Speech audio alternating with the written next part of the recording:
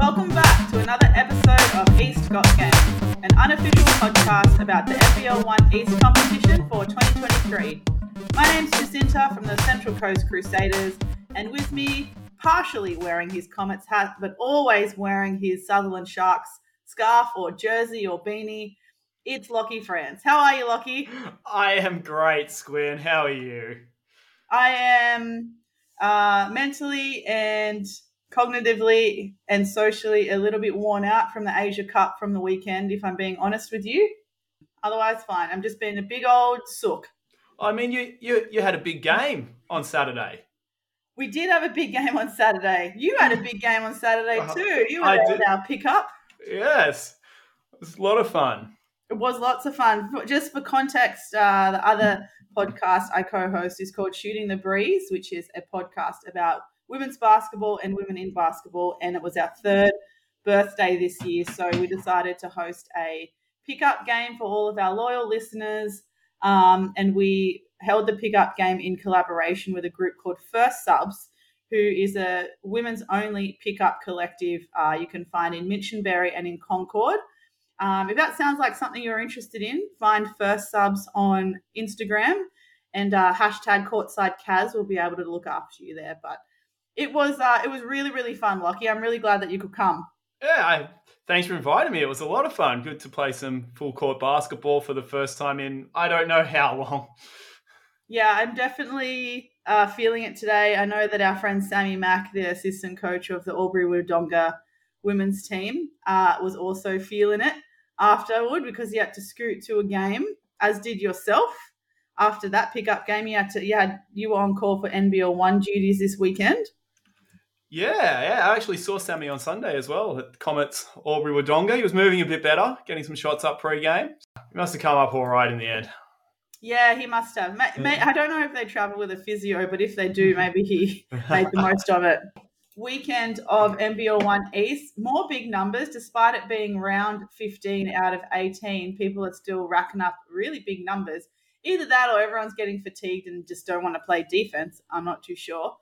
But you were covering the women's week's games this week, Lachy. How about you start us off by taking us through the results? I certainly can do that. A big 13-game week for the women this week, and it all started on Thursday night with Comets travelling down to Centre of Excellence, and it was COE getting the 87-77 victory. Of course, Comets without Shyla Heel, who was at Asia Cup. Then on Saturday, it all started off with Manly sneaking home against Canberra, 75-69. Manly doing that without Alex Delaney. North got over the Albury-Wodonga Bandits with a 70-57 win. Illawarra knocked off Bankstown 84-74 in a bit of an upset, which really hurts Bankstown's slim finals chances. Meanwhile, Maitland almost cementing their final spot, taking advantage of a severely understrength Sutherland in an 81-68 victory. Of course, Lauren Nicholson at the Asia Cup as well for Sutherland, but other players out for the Sharks as well there. Central Coast picked up a 73-47 win on the road at Hills. Inner West with some monster performances from their big names, picking up a 104-56 win over the Hornsby Ku-ring-gai Spiders. And on Saturday night, it was Comets in a valiant effort, missing both Panousis and Heel, going down 50-71 to the travelling Newcastle Falcons. Moving to Sunday, Manly got over the line on the road at Maitland 69-58. Newcastle picked up a crucial 77-74 win in a nail-biter against North. Illawarra continued their excellent weekend, picking up a 70-58 win over Penrith Panthers. Albury-Wodonga almost let Comets get away from them in the fourth quarter, but managed to recover for an 81-79 win against that Comets team, still missing Shyla Heel and Vanessa Panousis. And rounding things out, the late game on Sunday saw the Sutherland Sharks pick up a 116-68 win over Hornsby Ku-ring-gai as Jordan Dewhurst picked up a triple-double, one of two triple-doubles in the women's comp this weekend. So turning to the ladder, I mean, there were only 40-odd games left, and we played about a third of them in this weekend alone. So Manly still sitting pretty there at 17-2. Newcastle have now gapped North a bit, sitting at 16-2, whilst North are in third at 14-4. Centre of Excellence have now played all 22 of their games, sitting at 16-6. Sutherland 13-6 in fifth, and then Comets and Maitland both 11-7. Comets sitting ahead there on percentage, and I believe they would also have the split there. Albury-Wodonga 10-8 in eighth, and then Canberra Nationals 8-10, and Bankstown 7-10. Both those teams just trying to cling on to Albury-Wodonga's coattails, and of course Albury and Canberra still have to face off one more time this season. Still plenty to play for, but it looks like it's going to take at least 16. It's going to take 16 wins to get your top 4 spot, considering who Norths have left to play. So at this point, Sutherland will be hoping to win out and maybe get a split on someone. But for everyone else, it looks like curtains for the top 4 spot, and they're just looking for the best spot from 5th to 8th that they can manage. Next round, that Albury-Wodonga Sutherland Sharks game is going to be really important. That game, if Sutherland win out, they have the split over COE. So they would jump COE for 4th spot. But if they lose any game from here on out, it's pretty much, it is curtains for their top 4 hopes. Because I think North do have a fairly favourable run home. They play a few teams down the bottom of the ladder. So you'd probably be expecting them to finish on at least 16 or 17 wins. Really great effort, though, from North being able to compensate for their loss there with not having M. Simons, only losing to Newcastle by a little bit. But I think Newcastle, nonetheless, would have been very happy with that win. Certainly, and it's worth remembering that Newcastle are one of the very few teams this season to have the split over Manly. They only play each other once, and Newcastle got the win on that game. So if they win out, they will finish top because they'll be, at worst, tied with Manly and own the season split. Oh, that's a really good point. I actually didn't account for that. Neither had I until Coach Marty McLean brought it up when I was talking to him before the game. But that finishes the women's routine. Now let's bring on the men, as Waylon Smithers would say, in the when he was commentating gymnastics. Oh my gosh, that is such a great reference. A character that isn't celebrated enough, in my opinion, Waylon Smithers. 100%. All right, so right on cue, I shall do just that. It was Sydney Comets hosting Newcastle Falcons to start off the weekend. And Comets snatched the win 79-74. Manly Warringah played Canberra Gunners at home and lost 71-108. North Bears were 107. Albury-Wodonga Bandits were 97, a 10-point deficit in a game that went into double overtime. Something I'll point out with that game is that in the second period of overtime, Norths won 11-1. And I think that's pretty reflective of what Angus was telling us a couple of episodes back about how they train. You know, he copped a bit of flack for saying that he doesn't do any team shooting and he just focuses on running his team to the ground, and it's paid off by winning a second overtime period by 10 points. Illawarra Hawks beat Bankstown Bruins at home 102-84. Maitland Mustangs beat Sutherland Sharks at home 110-79. Hills Hornets 73. Central Coast Crusaders 71 in the Hornets' nest. Another absolute heartbreaking 2-point loss for the Crusaders. Now, if this doesn't cause any character building for that team, then I don't know what will. West Bulls 84, Hornsby Ku-ring-gai Spiders 59. Hornsby Ku-ring-gai then backed up the next day and had a home game against Sutherland Sharks, going down 76-92. Maitland Mustangs had their second game of the week also at home, and they played Manly Warringah Sea Eagles, winning 102-79.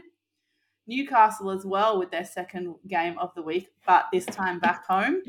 They beat the North Bears 68-57. So also being the North's second game, I imagine leaving everything on the floor in that double OT at home than having to travel and play Newcastle, less than 24 hours later would have been really tough. Penrith Panthers hosted the Illawarra Hawks for their second game of the week, but it was Penrith's first. But they lost 68-94. And Comets with their second game of the round, hosting Albury-Wodonga at home, going down 74-86. So good redemption there for the Bandits, coming away with that with 1-1 on an away weekend, which was good. And so as now we look at the ladder, Centre of Excellence still on top, played all 20 games, in first position, 19-1. Inner West Bulls still at second place with 14-3. North Bears at third place with 13-5. Sutherland Sharks at fourth place with 13-6. Maitland Mustangs just behind them now in fifth place with 12-6. Canberra Gunners in sixth place with 12-6 as well. Between Maitland Mustangs and Canberra Gunners, both on 12-6. Yeah, so I think Maitland must have the split on them by now. They must have the split. That's right, because the percentage is in actually Gunners' favour, but I think you're right. The Gunners must have the split over Maitland, so that makes sense. See, none of this would make sense if I didn't have you to confer with Lachy. Hills Hornets at seventh place with 11-6, and then Newcastle round out the top 8 with 11-7, and only 0.1% separating them. Very exciting stuff. It certainly is, and I think that win for Newcastle over North will have broken the hearts of those teams chasing, Illawarra, Albury-Wodonga, and Comets. Newcastle finished this weekend 10-8. Everyone would feel they're right back in with a shot, but Newcastle just managing to regroup after that loss on Saturday night and re-establishing a bit of a gap there.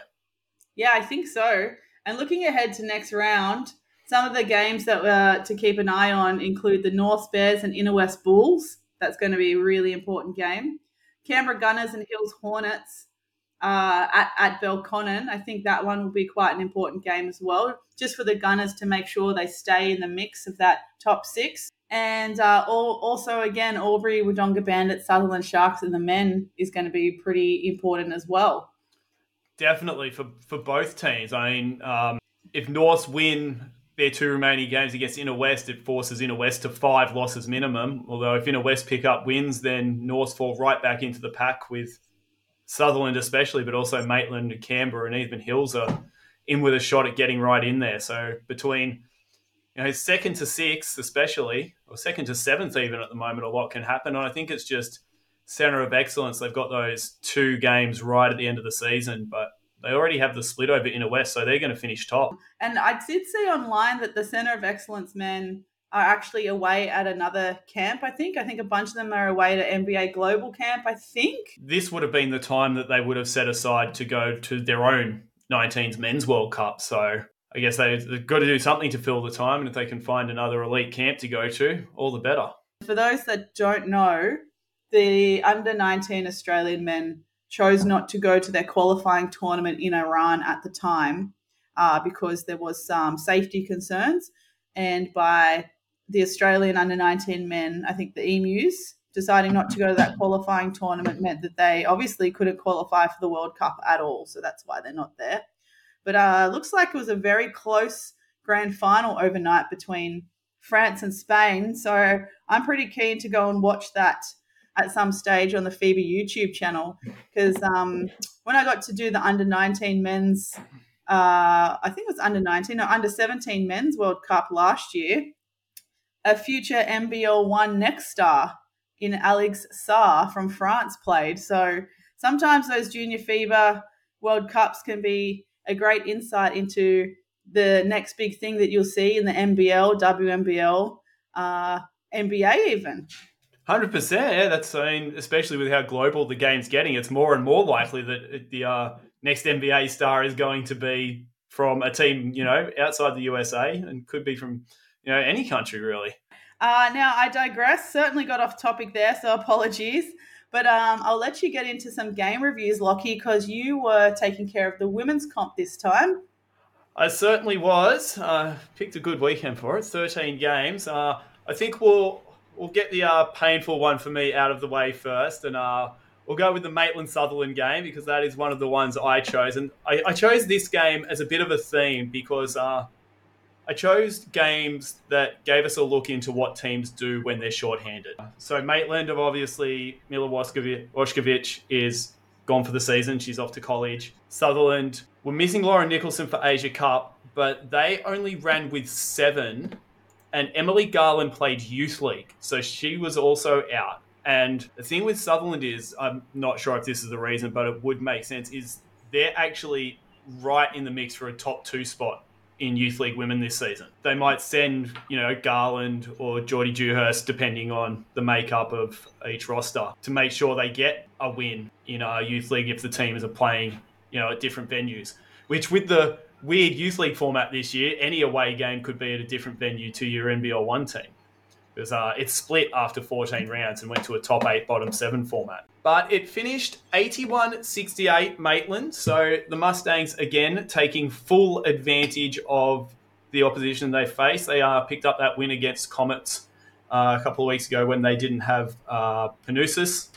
And they've done the same here, led by Shakira Riley's 27 points and 7 rebounds. Sid Hunter with a big double-double, 12 points, 12 rebounds, 8 assists. And Maddie Washington, 15 points, 9 rebounds, 6 assists, 3 steals and 2 blocks. So that's a bit of a stat line. The commentators mentioned it. I think everybody who tuned into the game knew it straight away that the big battle would be Shakira Riley versus Eliza Fabro. Both tenacious at both ends of the floor, not going to let their opponent get anything if they can avoid it. What Maitland did well was they were able to get Shaq out of that battle and get her some shots, whether she's bringing the ball up court, she gets it back on the second touch, or just playing off the ball.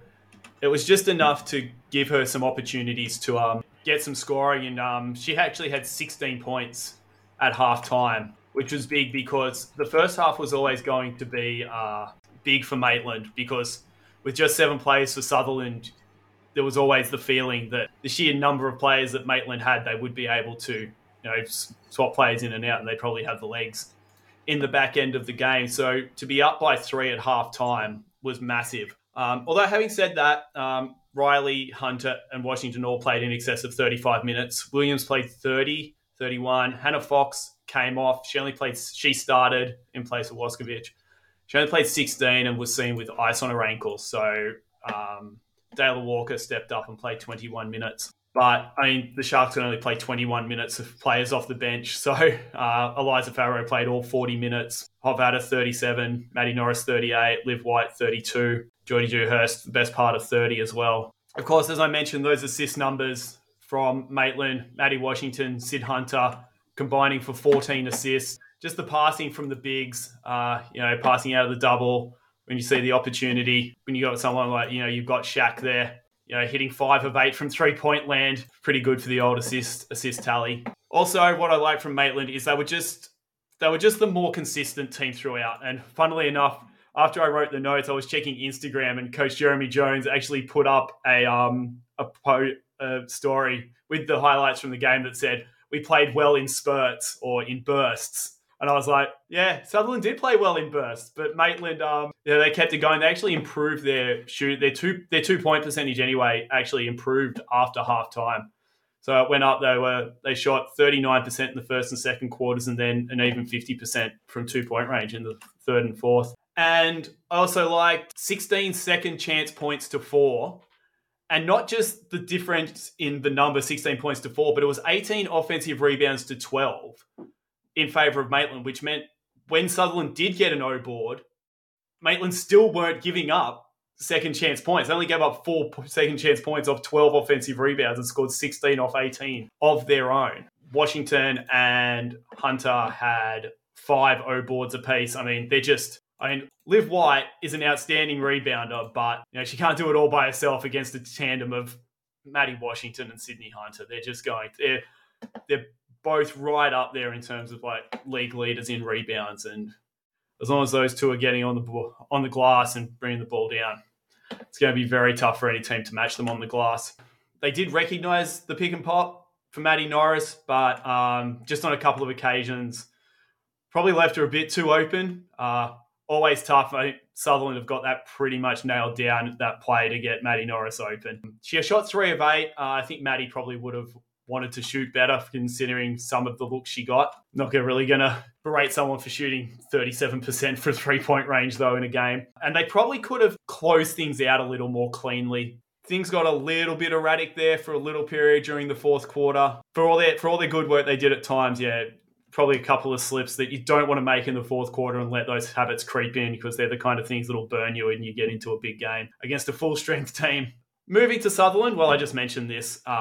Norris on the pick and pop, getting their scorers open. Like Coach Jeremy said, they played well in bursts, but they shot just 12.5% from two-point range in the fourth quarter. They actually shot 60% from three-point range in the fourth quarter, but yes, 12.5% from two-point land in the fourth quarter, which is not going to help you come back. It was a 19-14 fourth quarter, so Maitland just edged it out from an 8-point lead after 3 to the end of the game. Like seeing Callie Hovada with a little bit more responsibility, getting the ball in her hand, especially early on, really making good decisions whether to, pull up and take that pull-up jumper she loves or that little floater, or whether to dump it off. It's probably tough. They're really playing, Hovada, Fabro, Nicholson, all good with the ball in their hand, all good scorers, all good at moving the ball. Seeing Callie get a bit more opportunity was good to see. She finished with 12 points, 3 rebounds and 4 assists. 2 turnovers. Sutherland finished with 14 turnovers, and compare that to Maitland with 11. So actually not bad turnover numbers. I think the difference from Sutherland when they was running with 7 compared to, like, say, Comets without Panousis and Heel is it didn't actually get their young players experience in a game situation. Like, when you watch these games where you're shorthanded, you're like, we'll talk about in the next game about Comets, it's great to see Piper Anderson and Alex K. Roos get a bigger opportunity. But Jordan Dewhurst was already starting before Nicholson got here, or 6-man when Nicholson got here. And Lani Burbanyuk and Gabby Nancaro, they got a little bit of playing time, but they didn't have the responsibility that, say, some of the other younger players have been getting in some of the other teams that have been shorthanded, which is unfortunate. But I guess that's just what happens when you've got to send the rest of your youth league team to actually go and play youth league. As I mentioned, they gave up 18 offensive rebounds overall. Just losing some rebounding contests that they really should have won. It's probably just the players they're going up against, Washington and Hunter. But I know Jeremy Jones is a big proponent of preventing the opposition getting on the offensive glass. So I'm sure even if it was Maddie Washington and Sydney Hunter, he won't take the team won't use it as an excuse, and neither will he. So I'm sure they'll be drilled back into them. And I mentioned the 12.5% from two-point range in the final quarter. They also didn't hit a 3 in the second quarter.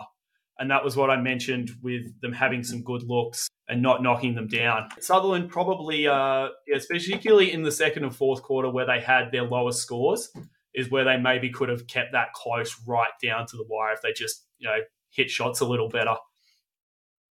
But wrapping things up, Sutherland, as I mentioned earlier, can only now reach 16 wins. They do have the season series over COE and Norths, but I would say at this stage COE is the one more likely. And to get to 16, they'll have to beat Canberra, Albury-Wodonga, and Manly-Warringah. And two of those are away. Manly's the game at home. They probably can do it with if Nicholson's back in the lineup. But Maitland, they'd have to be very happy, sitting 11-7. Big chance of getting 5th and 6th. They play Illawarra and Penrith in their next 2 games. Illawarra coming off a good week, but Maitland are still fancy their chances in that one. Of course, Tahlia, Tupaea is now going to be going over to New Zealand, so Penrith will be without her. I think Maitland, they should expect 13 wins this season, which should get them 6th, maybe 7th. We'll see how things play out. Overall, very entertaining game. Yeah, enjoyed watching Fabro versus Riley. Enjoyed watching Liv White go against Hunter and Washington. Liv White did finish with 10 and 12. Just could have used a little extra help in the front court. Of course, no Hannah Kleinen. And as I mentioned, Garland was at Youth League. And with Maddie Norris on the pick and pop more than in the paint, a little tough. But I'm sure Sutherland will regroup. It was interesting you mentioned the 2-point field goal percentage for Sutherland in the fourth was only 12.5. And my initial thought was, maybe that was fatigue because they only played with seven. We only really ran 7 players. But then you mentioned that they hit 3, so I'm not too sure what attributed to the very low field goal percentage from the 2-point range. Yeah, I'm not sure. Maitland got some great defenders in there. Three blocks from Maddie Washington in the final quarter wouldn't have helped. Probably just a matter of shoot 0%. These things even out in the end over the course of a game sometimes. Maybe it was just ones they were missing. They started hitting. You see it a lot in fourth quarters of games. Defense gets a little tired closing out in the fourth quarter and suddenly you've got a few more open shots. Yeah, I think you're right. It's really interesting in the fourth quarter, close game. Like you said, people were just a little bit tired on the closeout, but then they start to panic a bit more or have a bit more of a sense of urgency when they're under the basket because they don't want to give away any 2s. And I think in the back of your mind as well, you're like, oh, look, you're not going to make a 3 in the stretch. You've played the whole game. What's the likelihood that you're going to hit this 3 in the stretch of the game? And they do. So then when it's those scoring opportunities are under the basket, as a defender, you're trying to do everything you possibly can in desperation to make sure they don't get something easy.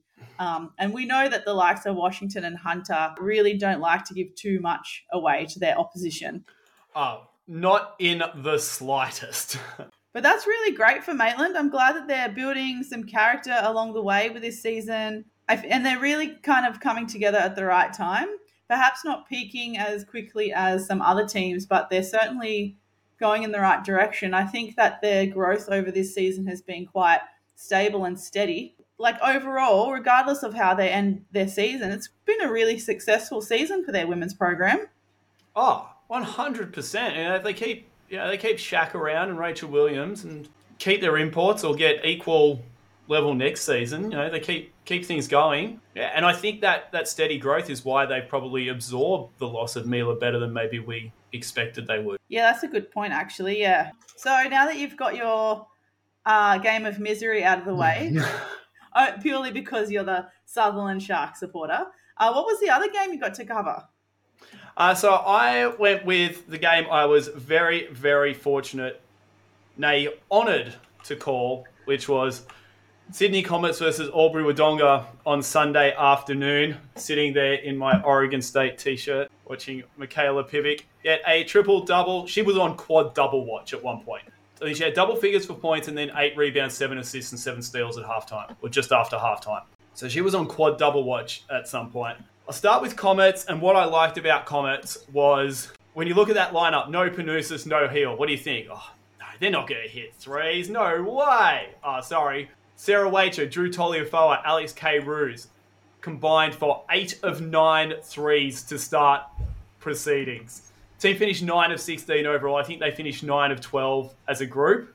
Yes, 8 of 9 to start the game.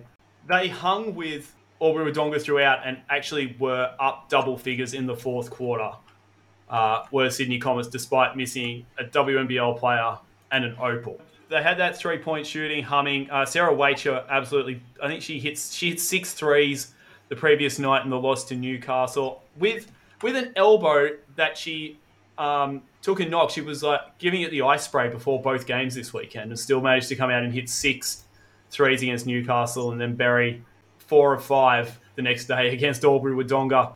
They really did a good job of getting Piper Anderson the catch on the wing, getting her one-on-one with the defender, and just taking off with that first step. I described it to someone as, people say she's so fast, and I said, yeah, that's because her stride length is the width of a suburb. It is massive. She just takes off with that first step, and she is gone. She is past you. Would take off left hand off the left wing, right hand on the right wing, but more on the left wing. Not sure if that's just how the situation presented itself. Finished with 19 points, 6 of 11 from 2-point range. Jada Crawshaw, again, doing Jada Crawshaw things. Athletic, length, crashing the boards, being an absolute menace on defense with her length and athleticism, attacking the rim. Finished with 22 points, 12 rebounds, 2 assists, a steal, and 3 blocks.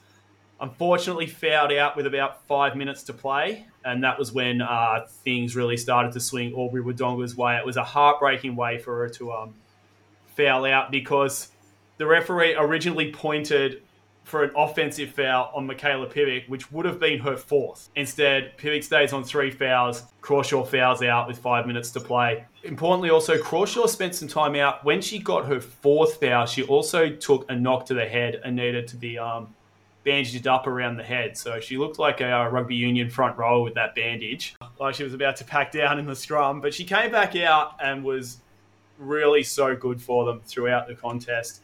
And just everyone who got their shot really stepped up for Comets across both games, but it showed more in this game where they finished. Narrow defeat, 81-79. What I didn't like so much about Comets, I mentioned Michaela Pivic having 7 steals. Well, part of it was because Comets got a little too excited seeing someone like Piper Anderson bolt down court and trying these 70, 80-foot full court passes where, someone like Pivic's just going to get back and, just grab it with absolute ease.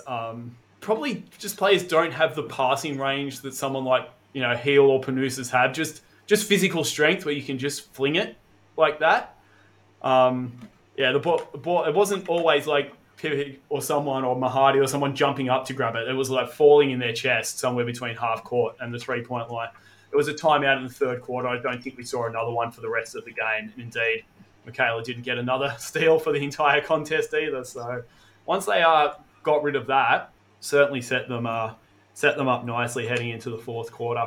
Once Crawshaw fouled out, they were really struggling to stop Mallory Bates. Bates is tall. She's got length. She's got a really high release. She can finish around the ring. A couple of baskets that she had in the midway through the fourth quarter that got Albury-Wodonga back in the game.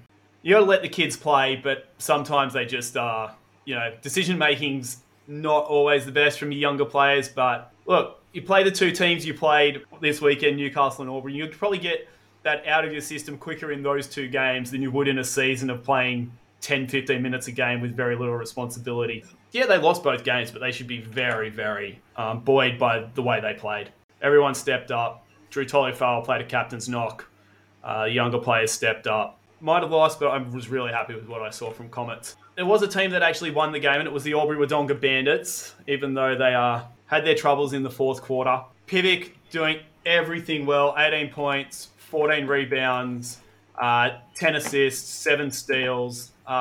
Didn't finish as well around the basket as she would have liked. Finished with 5 offensive rebounds, though. And then Mallory Bates just cleaning up around the basket. 26 points, 16 rebounds, 13 of 20 from the field, all from close range. Really liked, mentioned it during the call, Liz Murphy buried 8 threes earlier in the season. She knocked down another 4 in this one. Some really clutch ones as well, just in big moments, big momentum shifting baskets. She finished with 16 points. Mahadi finished with 17 points, 4 rebounds, 7 assists and 6 steals. Experienced players just stepping up when they need to, and then Murphy just pulls the trigger. She's got so much confidence now from beyond the arc, even though she's so young. And then, of course, Mallory Bates at both ends, but especially at the defensive end. Didn't commit a foul and dished out 5 blocks in the process. So, swatting the ball away like that and never getting it wrong once, pretty impressive. Did find themselves in a bit of foul trouble, apart from Bates. As I mentioned, that 5th foul on Crawshaw could have gone the other way. So, yeah, I think Hannon, Mahadi, Murphy all finished with 3+ fouls. They could not get to the free throw line. Comets refused to foul Bates. I think they realised that fouling Bates was asking for an and one more than it was actually going to stop her from putting the ball in the basket. Comets actually only committed 11 fouls to the game, but with only 8 players. And if I remember correctly, I don't think Megan Candelano didn't actually play. So they really only used 7 players. They committed 4 turnovers in the first 70 seconds of the fourth quarter. You don't want to give any team momentum, especially a team that's been building confidence all game. And that was when Comets got out to that double-digit lead. I think they got out to an 11-point lead. Bandits called a timeout down 11 or 13. Bates got 2 baskets. Comets still up by 9. And then Comets called a timeout. The problem is when you call a timeout, the opposition get to have a chat as well. After that, Bandits went on a run. And that was the run that won the game after that timeout down 74-65.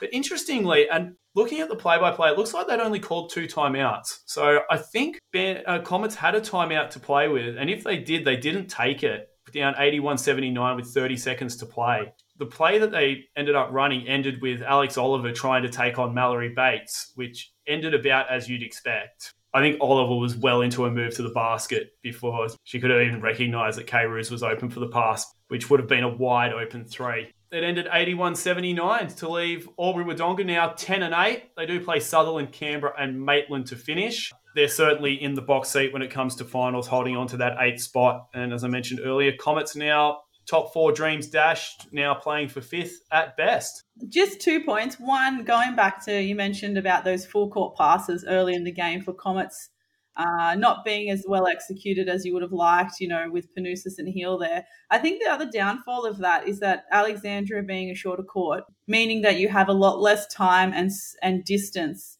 to be able to execute those passes. So you have to make your decisions a lot quicker than what you probably normally would. And especially like the rule of thumb, especially in transition, if you want to throw that pass, you've got to throw it well before halfway. And the closer you get to halfway, you basically shouldn't throw it because it's either going to go out of court or someone's going to be able to catch up. So I think that's perhaps just a bit of a refining of skill there. The other thing I was going to ask, you mentioned that Comets did call that one timeout in the second half, but then it ended up going more in Albury's favour than Comets' favour, despite the Comets calling the timeout. Was that timeout in that part of the game and in that context of the game like worthwhile otherwise?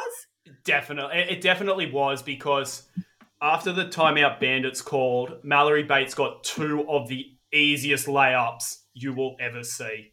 And if they hadn't called that timeout, they would have been adjusting on the fly to that. That's the gamble, I guess, isn't it? Certainly is. The last play was so unfortunate because Alex Oliver actually tipped away the inbounds. Comets had a foul to give, so with a couple of seconds to play, they fouled. And Oliver tipped away the inbounds pass from Bates, and if it had got out in front, she might have had a chance to catch up and at least throw up a prayer. But she's tipped it, and it's actually hit her on the head and just bounced away from everyone, and no one even had a chance to catch up to it until right on the buzzer. So just one of those unfortunate things. I mean, it would have been a low percentage play, but just, tipping the ball away maybe actually, prevented them from getting the steal. Which the young talent for the Comets really stood their ground against a very talented Bandit. So I think they should be proud of themselves this weekend. Future's so bright, they got to wear shades. That's right. That song came out about 10 years before any of them were born, but regardless. I'm sure they've seen it on a hashtag or something since then, right? Definitely. It'll come back on TikTok as like a throwback song. But once again, you were tasked with the men, and you picked the same matchup I did for one of the games, I hear. Yeah, and now, look, wasn't planning that because, full disclaimer, I did ask Lachy what games he was going to do so I wouldn't do the same. But once I started going through the results, the game that I did want to cover was the North's Albury game for the men that went into double overtime. But listen, I did not have time to watch a full game that went into double overtime. I only got home from Asia Cup last night quite late, and then I went to bed at 7:30. And then I had to, work a full day like a regular Joe that we are. So unfortunately, I just couldn't squeeze in a game that went into double overtime to review for the episode. So apologies. So I ended up choosing the Maitland Mustangs and Sutherland Sharks at Federation Centre in Maitland. And the reason why I ended up choosing this game is that I feel like we've talked a lot on this podcast about Maitland Mustangs rising to the occasion rather than playing at the level of their opposition, because we feel like that has been probably their weak spot of the season. So that's why I was interested to watch this game to see if they'd made any changes or how it was they went about to get such a convincing win over the Sharks. So first off, Sutherland Sharks didn't have Ryan Cabrera. Do you have any intel there, Lachy? Is he injured?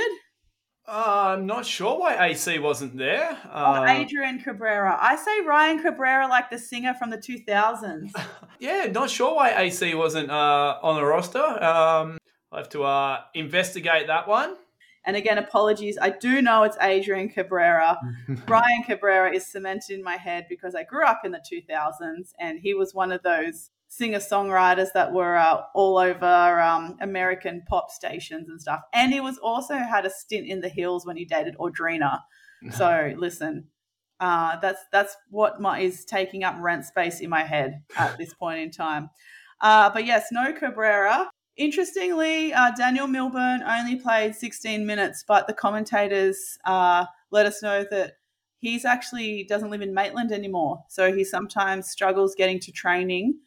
And understandably, if you can't come to training, then your game time's going to be limited. So, but yeah, otherwise this game was also important for the sake of finals placings and ladder positions. And what was really, really interesting is basically the start of the game, if we didn't have this particular first quarter of this game, I think things would have been a lot different.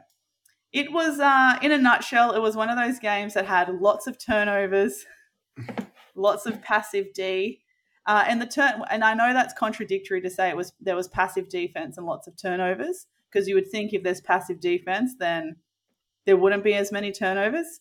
Not the case, unfortunately. Just a lot of sloppy passes, a lot of people not in the right floor spots, sometimes like a lot of rushing in decision making, which hence the turnovers too. And there were lots of times in the game where there were a lot of play phases that were back and forth in quick succession, but neither one of the point guards were taking the reins to slow it down after the third or fourth. It would kind of just get a little bit of haywire. But listen, if there wasn't the turnovers causing chaos in the games, it was the foul count. So this game was kind of reminiscent of one of those NBL games where there are a lot of fouls, which caused also more stoppages. To be honest, by the time it got to the fourth quarter, the game was a little bit boring.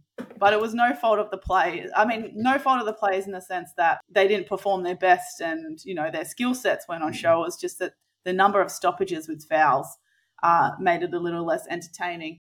Maitland had 18 fouls and Sutherland had 17 fouls. The likes of Will Cranston-Lown, Beasley and Mitchell from Sutherland, they all had 3 fouls in the second quarter. So that at least put a little bit of a spice to it. But this first quarter was super interesting. Again, how we say, Maitland tend to play to the level of their opposition and not to their own standard. This time in this first quarter, that is exactly what Maitland did. They stayed to their game plan. It was really, really nice to watch, especially in the half court. So straight out of the gates, Maitland were running really nice transition, but as a pack. So anytime Maitland had an opportunity for a transition basket, there were at least 3 guys down the court. And I think that really exploited that passive transition defense from Sutherland quite early. It kind of looked like Sutherland were playing a practice match, or it was at the scrimmage at the end of training. They just seemed to step behind everything.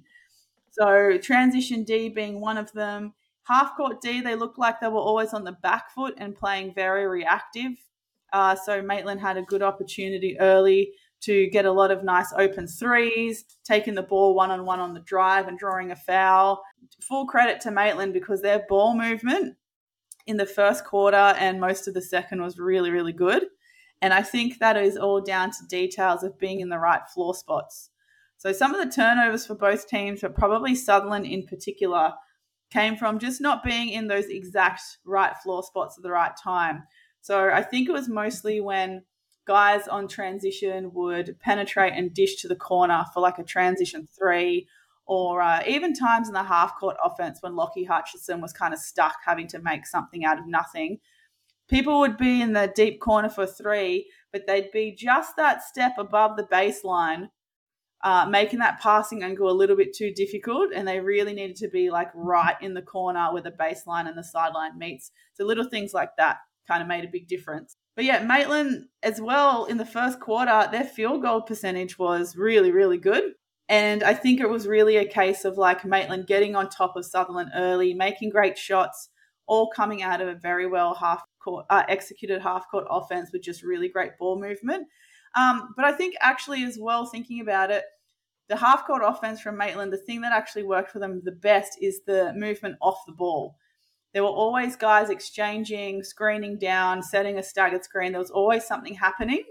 And that made it a lot easier for the likes of their scorers to find opportunities. And I'm gonna sing his praises again. But Billy Parsons, what really stands out for me is that he finishes a lot of his shots under pressure, whether that's off an offensive rebound or in transition. He'll take someone one-on-one, and he just has great patience under the basket. Defensively for Maitland, their help D was really quite good in the early parts of the game, but then that kind of fell away a little bit. And it went as far as that they were able to extend their man-to-man defense well past the three-point line. And I think Sutherland felt a little bit suffocated by that. That's when they really had to turn to Hutchinson to try and get something going off a pick and roll with Gerlach. Defensively for Sutherland, passive in the first part of the game. And this actually led to a 12-2 lead by Maitland within the first 7.5 minutes of the first quarter. So they really caught Sutherland falling asleep in the start, and Sutherland had to call a timeout at that stage. So from the second quarter, though, Sutherland started to throw in a 2-3 zone.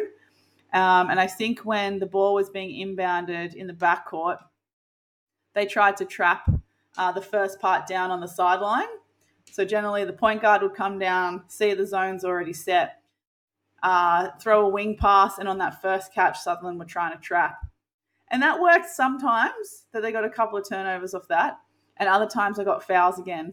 But some kind of interesting stats that stood out to me. I mentioned the fouls before, 18-17, Maitland to Sutherland. Turnovers was 23-27, Maitland to Sutherland. Oh, now, no. When I said at the start of this review that it was a game of turnovers and foul, I was not exaggerating on the turnovers. Yeah. Sutherland had 15 turnovers within 3 minutes of the third quarter. You only want 12 a game, right? Correct. 15 and essentially a half is way too many. And then they had another 5 in total in the third quarter. Yeah, so that was a lot. It was a lot of turnovers. Rebound count was 41-34 in favour of Maitland. But Sutherland ended up having 16 offensive rebounds out of their 34 total, which I think, not entirely, but certainly helped contribute to 15 of their second chance points. So that really kept them in touch. Like I said, if it wasn't for that first quarter that Maitland won 30-16, by the time Sutherland kind of got going a little bit and started getting some second chance points, it was starting to feel a little bit more competitive. Points in the paint, 68-48. The 68 of 110 points from Maitland were just in the paint. And that was also things like second line of rotation wasn't there. Even sometimes in the zone, they weren't communicating with each other very well. It just defensively just wasn't happening for Sutherland this game, which really isn't like them at all. Because especially in the past, I know that Sutherland's defense can be quite intense to the point where they're getting under the skin of their opposition mentally. Just did not see that this game. And then points from turnovers, 24 points to Maitland and just 12 from Sutherland. So, yeah, it was those stats probably stood out to me the most as team stats. But for individual performances, Maitland had a fairly even spread of scorers. They had 6 people in double figures. So Kevin Warren probably had one of his best games. He had 17, 4 and 5. James Hunter had 18 and 7. Cranston Lown had 18 points, 12 assists and 5 steals. Matt Gray had 16, 8 and 3. Billy Parsons had 13, 7, 7 and 3. It's just everywhere, this guy. In 20 minutes. That's what he did in 20 minutes. What a legend. For Sutherland, Lachlan Hutchinson had 21, 2 and 2 and 3 steals. Angus Lake, it says, he started in replacement of Cabrera. He only ended up playing 18 minutes and he had 6 and 6. But when he was on the court, he was great. Very crafty, great footwork. I know that you've sang his praises before. I would have liked to have seen him on a little bit more, I think. Interestingly, he 3 of 3 from 2-point range and 0 of 2 from deep. Definitely early in the season, he was pigeonholed a bit as a shooter, partly because he hit 4 of his first 5 shots on debut. But since then, he's really started to use his first step because it's a real strength of his to get to the rack. So Jordan Mitchell, he started as well. He had 18 and 3, and Gerlach had 12 and 3.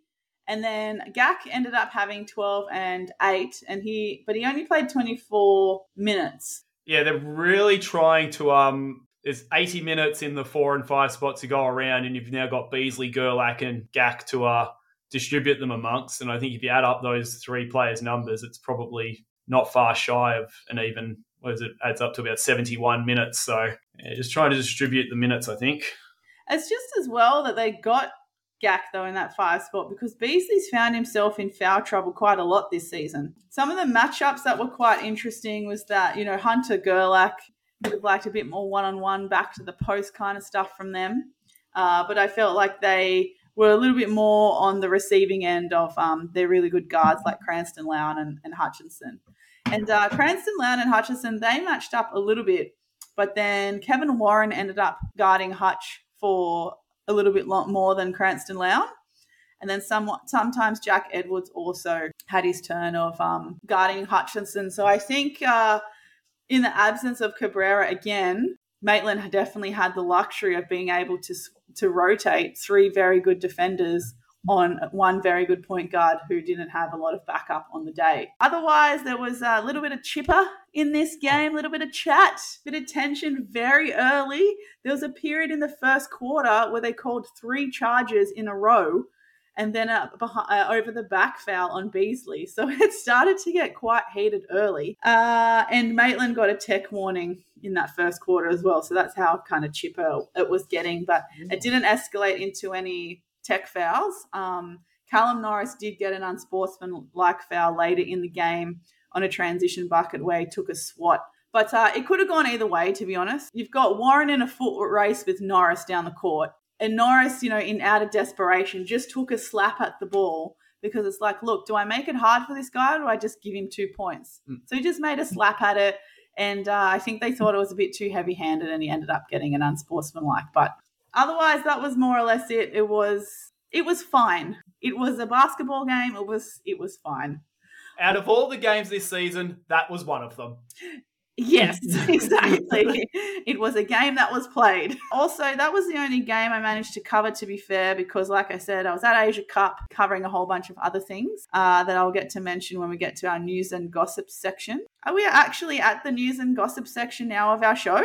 Well, I don't really have any news or gossip to go around, but I just would like to shout out some people, if that's all right. Because last weekend was actually my last game for the season at Comets. They do have one more home game, but I won't be calling that. So I just want to shout out to Nick Gilbert, Michael Morgan, Freddie Jensen, the Comets Youth League men's coach, who have been my co-commentators this year. Freddie actually stepped up this weekend. He wasn't meant to do it, but Nick was late getting back from his junior rep coaching. So he stood up and commentated the women's game with me this weekend. So thank you to everyone at Comets who's helped in the production. I've had a lovely season up there, and I look forward to hopefully being back in 2024. If my Sutherland schedule allows me. What about you, Squin? Do you have any news? The only news I really have is that now, like I've mentioned already too many times on this episode, I was at Asia Cup. We had 3 NBL1 East players playing in Asia Cup, the 3 being Tahlia Tupaea from Penrith Panthers, Loz Nicholson from Sutherland Sharks, and Shyla Hill from Sydney Comets. And I was lucky enough to talk to Tahlia and Loz in the mix zone during the competition, and this is what they had to say. So I read online, Tahlia, that you recently qualified with the FIBA accreditation to play for Tall Ferns. Was the conversation to play for Tall Ferns start with you or with Guy Malloy? I actually started with Kennedy Kuriyama when I was playing for Caps. He kind of mentioned to me, and I had it in the back of my head. And then I played To'ihi back in the NZ. And I talked to Jodie a little bit throughout the season about going to play, and it was just a bit hard because I knew that I couldn't come back and play for Aussie. So at the end of the season, Guy rang me, and we were texting back and forth for a little bit. And that's where I guess it ended as well, because I just chose to play for the Tall Ferns. And yeah, you just mentioned that you played in the New Zealand League. You're the reigning MVP after the league had its debut season last year, and you're going back for a second season. How does that competition compare to the likes of NBL1 and WNBL? I think it's getting there to the same similarity as NBL1. The first season last year, so we were going to have troubles and waves throughout the season, but I think we've really picked up this season. We've got a rapid league coming in before the actual game for Tahlia as well, so that's going to help build the bench confidence as well. It's quite similar. And just finally, it's been really great seeing you back playing at the FIBA level. The last time you played for a FIBA level was 2019, like you said, for Australia. What's it like playing back at this level after a pretty eventful 12 months for you? Yeah, I guess it's been a long time. Certainly different now playing for Tall Ferns. It's kind of cool to represent that side of the culture and Aotearoa. But it feels great to be back. Like I said, I haven't been for a while, so it just feels really awesome to be here. So Loz Nicholson, just after the semi-final game against China, tough 14-point loss. How are you feeling after that one? Yeah, it was a really tough game. China are a really great team. They've been together for a lot of years now, and we were expecting a bit of a dogfight from them, and we definitely got that. And unfortunately, we just couldn't get over the line tonight. But we've got to regroup and get ready for tomorrow. As best as you can, try and describe what it's like playing for your home country on home soil, but having the venue atmosphere feel like an away game. Yeah, it's incredible playing on home soil. It makes it a lot extra special, I guess is what I'm trying to say. But China, they bring a lot of fans over here, and it felt like a 50-50 crowd out there tonight. And that's why China is so great. They bring people along with them, and they are just as loud as Australia. So it was very exciting out there. Just finally, it's been a really eventful week here for you with the Opals. What are probably some of your key highlights from the tournament so far? Look, I'm sure I'll look back on that game and consider that a highlight, but hopefully tomorrow will be the highlight if we can medal, and that's the plan. But, also just hanging out with a really great bunch of girls. We came in together just a week and a half, 2 weeks ago, and, in that short time I feel like we have gelled together. We've really got to know each other, and that part has been really special. Just to add to that, because I feel like you had a similar preparation time with the 2021 Asia Cup that you were also a part of and got a bronze medal. Are there some similarities or differences between the two squads? Yeah, I think that there's only 3 players from that Asia Cup that are at this one. So it is a very different new look squad, but different but still fantastic to be a part of. Awesome. Thanks so much, Loz. Thank you for having me. The only thing I will add about Tahlia is that in the bronze medal match against the Australian Opals, she bolted off the court very early in the first quarter and didn't return for the rest of the game. She looked like she was in a lot of pain, unfortunately, and Guy Malloy shared with us during the press conference after that game that she has been living with a sublux shoulder for a while, and it seems like it either popped out or she hurt it a little bit and didn't want to risk coming back in. So that's why, unfortunately, she didn't play that game. So hopefully she's okay to go and play in the New Zealand League now that Asia Cup's all wrapped up. Yeah, defending MVP. Oh, I should also mention, other than players, we also had an NBL1 East coach at the Asia Cup in Renee Garlop. Yes! Renee Garlop being the North's women's head coach and also former player. But she was an assistant coach for the Australian Opals at this Asia Cup. And as someone who has known Renee since bottom age under 16's country tour trials, which is a very long time, it was really cool and wild and weird to see her on the bench as an Australian Opals assistant coach. It was a very proud moment for myself and our friends. Lovely to see. I've known Renee, obviously not for as long as you, but for a long time. Great to see. Oh, just great to see coaches in general, developing and getting those spots, but especially when it's someone it's great to see. At the start, we had Emily Simons from the North Women working the tournament. Em also was part of the local organising committee for the World Cup last year, and she was also part of the Asia Cup this year. And let me be frank, that staff could not run without her. So no, not in the slightest. No, not in the slightest. So just when you think a tournament is easy to run and run smoothly, it's because you've got the likes of the M. Simons in the background making it all work. So Great representation for NBL1 East at an international event. Actually, another little bit of news and gossip, Lockie. Christina Moore from the Hornsby Ku-ring-gai Spiders announced that she has signed to play with a team in Belgium. So she's going to head over to Belgium and play in their pro league. She was someone that we were really hoping was going to stay and play WNBL for the Flames, but getting a pro contract in Belgium isn't half bad either. So congratulations to Christina Moore. And also Vanessa Panousis, who we often mention on the show from the Sydney Comets, has re-signed with the Sydney Flames for the next WNBL season, much to our delight. So also congratulations to Vanessa Panousis. So now that we've done our game review and our news and gossip, it's time for All-Star 5. Lockie, you have the honours of doing the women's first. I certainly do. And obviously with, 13 games this week, it took something, it literally took something ridiculous to get a spot when you think Isla Jufferman's big 30 and 11 on Thursday night isn't in here. Leilani Mitchell's 21, I think it was 21, 7, 8 and 7 steals or something like that isn't in there because we actually had 2 triple doubles this week. And I'll kick it off with one of them. It's Michaela Pivic from Albury-Wodonga. Started off with 15 points, 13 rebounds, 7 assists, 2 steals and 2 blocks in the loss to North. And then followed that up on Sunday with 18 points, 14 rebounds, 10 assists, and 7 steals in the win over Comets. She was on quad double at halftime with those steals. The second triple-double of the weekend came for Jordan Dewhurst. She had a slower start to the weekend with 7 points, 4 rebounds, an assist, and a steal in the loss to Maitland. Came out firing against Hornsby Ku-ring-gai with 14 points, 10 rebounds, 12 assists, and a pair of steals in a 116-67 win. Sutherland teammate Maddie Norris, 21 points, 7 rebounds, 3 assists, and a block in the loss to Maitland. But then 41 points, 12 rebounds, 4 assists, 2 blocks in the 116-68 win over Hornsby. And then for all the triple doubles, this may be even more ridiculous. Michaela Domkins for Inner West, 38 points, 29 rebounds, 6 assists and 2 steals in a 104-56 win over Hornsby Ku-ring-gai.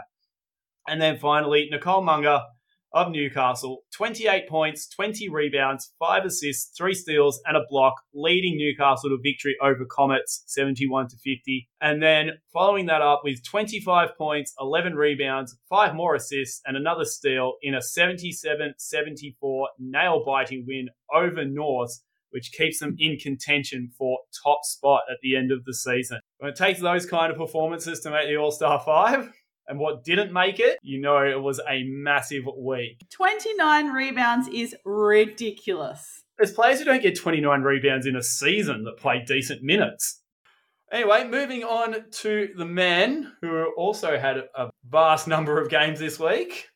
Yeah, the men's All-Star 5 was also another kind of tricky way to work things. It all came down to, I guess, big stats as it normally does.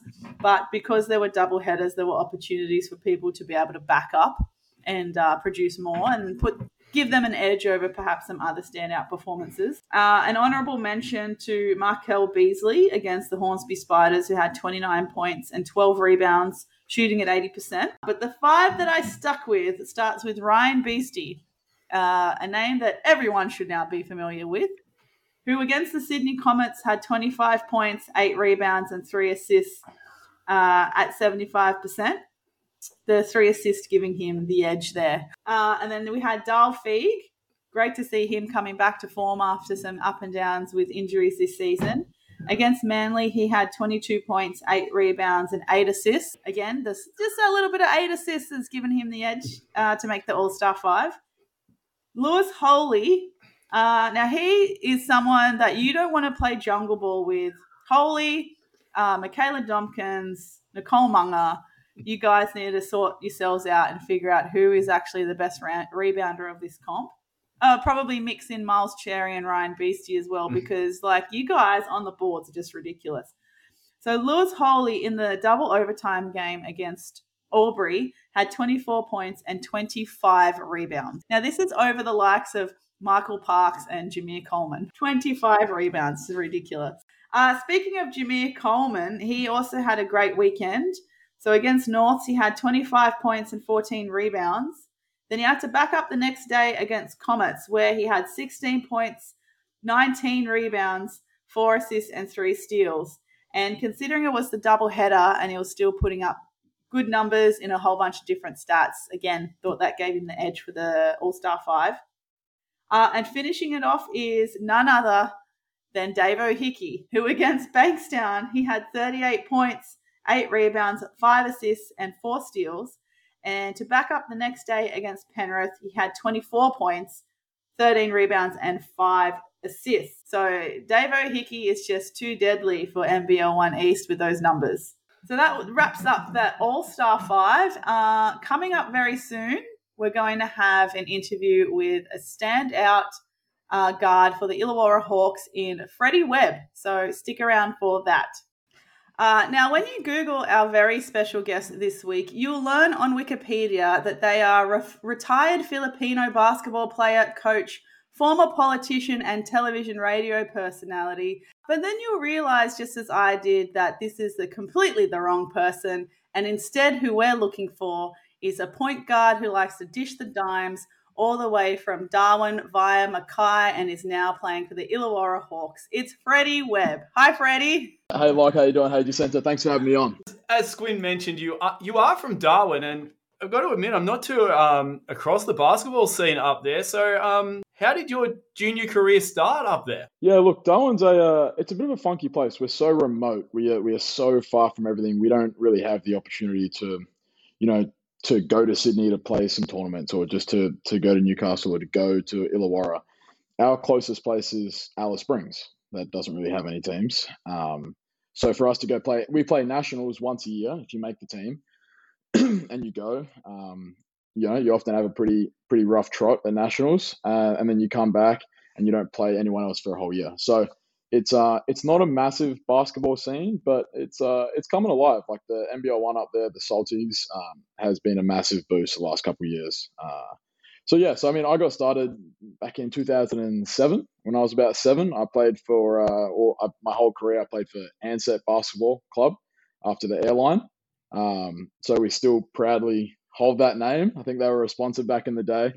So I played for them since I was 7 all the way through pretty much my high school career, Premier League. I was a bit of a late bloomer. So I under 12s.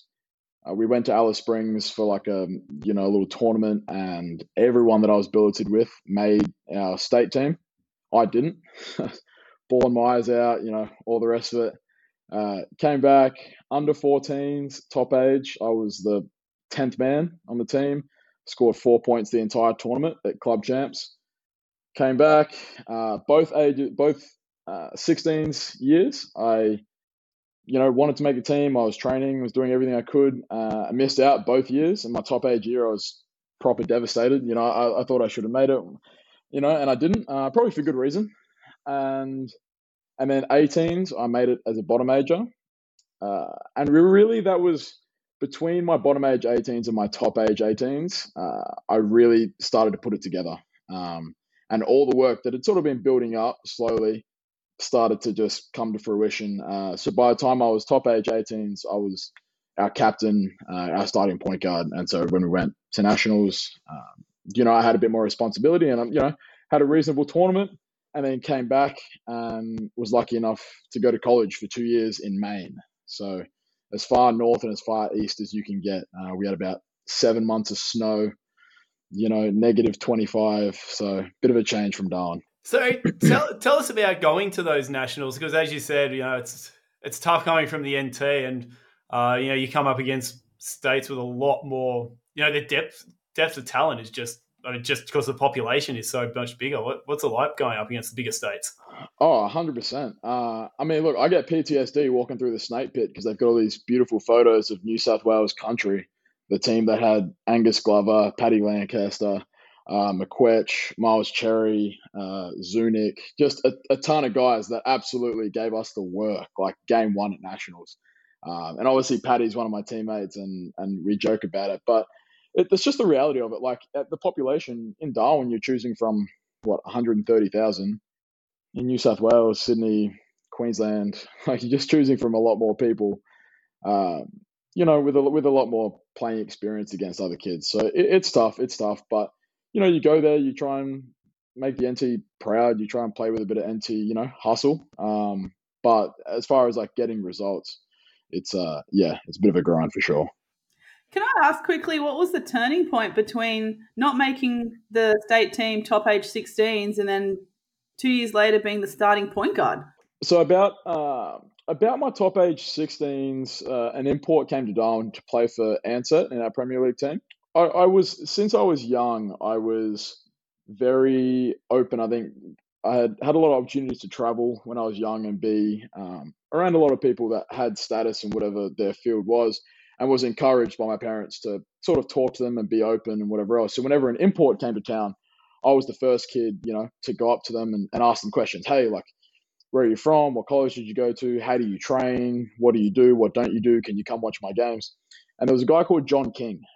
He came to Darwin. He played for Ansett, and he took me under his wing. So he'd pick me up every morning before school at about 5:45. We'd work out from about 6 to 7:30. We'd shower. He'd drop me at school.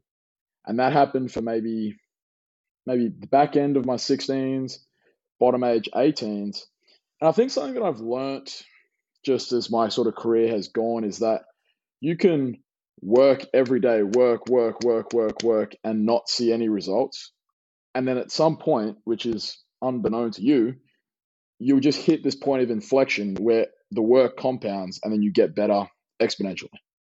You know what I mean? And it'll happen reasonably quickly, but it's only because of that body of work that you've put in. So I think for me, that's exactly what happened. Bottom age 18s, it was okay. I was really, I didn't really play a lot, and I just kept working. And then in that year, I got exponentially better. And, I remember coming back from 18s that first year and saying, I've got 52 weeks. Like, I don't want anyone to outwork me. I've got 52 weeks to come back and try and actually play and make an impact on this team. And yeah, it sort of came together. It came together at the right time, and then it's just sort of, been on that trajectory since. And you mentioned Maine. You parlayed all that work and that experience into a spot in college. Tell us, what was it like up there? Is Central Maine Community College you went to? Yeah, Central Maine Community College. It was amazing. My roommates from those 2 years over there are still to this day my best friends. It was going to college. It was my first time ever leaving the house as far as living away from home. So you used to do a lot of growing up. Like, you have to take care of yourself. You have to build habits. And if you don't, especially at a junior college, you'll fall away. Like, it's such a dog-eat-dog world at junior college that if you're not ready to go in there and fight for everything and outwork people, you're not going to get an opportunity. So, I had a great 2 years. First year, I was, our sixth man. I'd come off the bench, played about 15 a game. Second year, I was our starting shooting guard for about half the year before I had some pretty sort of severe injuries towards the back end of my career. But as far as the experience there, my coach, Coach Gagne, the snow, like, we don't, that's cool, man. Like, throwing snowballs, having hand warmers, that was exciting. That was so different for me. So it was an amazing experience. I would never change it. Are you able to share some of those injuries that you experienced in college? Yeah, absolutely. It was a bit of a funky situation. So I started at our shooting guard position, played okay in the start of the season, and sort of withered off. By the break, I wasn't moving right. I was talking to my dad almost every day, and he's telling me, like, "Hey, are you hurt?" And I said, "I don't think so. Like, I feel a bit stiff and a bit uncomfortable, but nothing too crazy." By the end of that year, I knew there was something wrong. I didn't really think it was too severe. That season ended up, I came home. Actually, funny story. We had a coach come to watch one of our games. I spoke to him pre-game about being recruited, to move on after the junior college. I think I went like 1 for 14 that game, and I had never felt so embarrassed in my life. And, like, it's funny looking back now, I can appreciate that a good coach recognizes that that's basketball. You know what I mean? That's how that goes, and that doesn't define who you are as a player if you have one bad game. At the time, I didn't really have probably that maturity and that wisdom to understand that. So I was just super embarrassed, didn't want to talk to him anything afterwards. Came home, decided I was going to stop playing basketball because I was just had such a bad end of the year. Things were hurting, so I decided I wasn't going to do that. I decided I was going to pursue strength and conditioning. So I, did a couple internships at a Division I college. I interned with the Sacramento Kings NBA team in the strength and conditioning department. Met some really amazing people in that. When I came back to Darwin, I decided I'll play in the Premier League, just for fun, really. And I was playing. I was really enjoying it. And then my hips started hurting again. I got the same sort of feeling that I got towards the back end of college. So I thought I better get these checked out. So I went and saw an orthopedic surgeon who sent me for scans. As soon as the results came in and we went and saw him, I remember clear as day walking in there at the ripe old age of 19, 20 maybe. And he just looked at me and said, if you ever want to play again, you need to have double hip surgery ASAP. He said, both your labrums are completely torn. You've got pieces of bone from your pelvis floating around in each hip. The head of your femur is stuffed. You need a complete repair on both hips ASAP. So I sort of looked at my parents, and it wasn't necessarily a tough decision. It was more or less of, okay, like, who's the best person? Where do we have to go to do it? And let's get it done. Which I'm fortunate to be in that situation where I could have done that. And then so the next step was to Melbourne for about a month with my dad. One hip a week apart, on crutches, for a bit, sort of back on my feet properly within a couple of weeks, and then building up slowly. The physio that did my rehab, Phil in Darwin, was excellent, and then sort of back on the court 5 to 6 months later, back in Darwin. Double hip surgery. So you said you were back on your feet 2 weeks later. It sounds crazy to me that, for doing both sides, being back that quickly. Did that surprise you? Oh, yeah, 100%. I thought the same thing. So I had my first one, and they're encouraging you to get up as soon as you can. So sort of 2 days after that first one, they want you to try and walk, crutches, try and get moving. And then second one, same deal. So yeah, within probably 2 or 3 weeks of my second one, I was sort of up and walking. That's what they want you to do for their rehab, I guess. So, scar tissue doesn't build up and you don't get stiff. So yeah, I was surprised as well, but I guess that's the way to go now. Evidently it was a success because you've managed to work your way into NBL1 and you headed off to Mackay for the 2 years before playing here. Yeah, exactly. So it was actually, it's funny, only looking back on hindsight can you appreciate, I think, things and the timing of it all. But it was during COVID. It was right before COVID hit, because it was December 2019 that I had hip surgery. So right before it sort of hit in Australia. So basketball was shut down. So it wasn't like I was rehabbing while everyone else was playing. No one was playing. So I was rehabbing. I was in a great routine. I was sort of building my body, my mind, everything while that was happening. And I remember I had to sit and have a serious conversation with myself and say, hey, what do you want to do with this? Where do you want to go? And I remember I mapped out a timeline and the leagues and what I would have to do in each league to reach the eventual goal of NBL, which it was at the time. And so I had that Premier League in Darwin, which was sort of my post-rehab season, which I played extremely well in. And then I had heard, like, NBL1 was a thing. It wasn't in Darwin yet. I had, heard of the league, and I had some people help reach out to a bunch of teams and coaches. So I had a lot of interest from NBL1 Central at the time. And I shot an email to the head coach of the Mackay Meteors, which was Joel Carlew, still is today, just saying, hey, this is me. Here's my highlights. Here's my story. I have played against, a bunch of the players that you've coached that like, contact them and, talk to them and see what you think. But I'd love to. And really on my timeline, when I wrote this timeline out, that year was meant to be a development player in the NBL1. I didn't really see myself playing. I was just like, I just want to go and learn. And Joel came out to Darwin. He worked us out. He worked me out. And then season ended up. And then I signed with him, with Mackay, and then flew over there and had two great years there under his guidance. So it was it was really cool how it sort of played out. And I'm always very appreciative of Joel for giving me my first opportunity in NBL1 and really making a serious impact on me as a person and a player. Did you find as well, like mentally in that time off, you were essentially forced to take from the game with your double hip surgery? Did you find that you needed the break mentally as well and not realize it? Yeah, 100%, especially coming from college where every day you wake up thinking we had 18 guys on our roster, thinking everyone's trying to get a scholarship. You just got to, and it's just, you get in this mindset. And when you're so deep in it, sometimes it's hard to sort of pull your head out of the sand and just take a sort of bird's eye view of what's going on. So being forced to take that time off was probably one of the best things that's happened for my career. 2 years in Mackay. How did you find yourself in Illawarra after finishing up there? Yeah, so it's funky. There's a lot of connections. There's maybe a lot more connections than you'd realize. So Joel Carlu had come up with Cortez, Tyson Demos, and a couple other guys. Matty Campbell might have been on that trip as well. Came up to Darwin, and as I'm sure we'll probably touch base on a little bit later, my family, we own a crocodile farm and a zoo in Darwin, and so they had come to visit the zoo, and I was their tour guide because that was sort of my job as a kid. So I took them around and talked to them, showed them all the animals, and then a couple of years later, I'm playing for Joel, and then so 2 years passed in Mackay. I had Reese Martin as our point guard my second year. Tyson had obviously played in Mackay. Timmy Conrad had played in Mackay.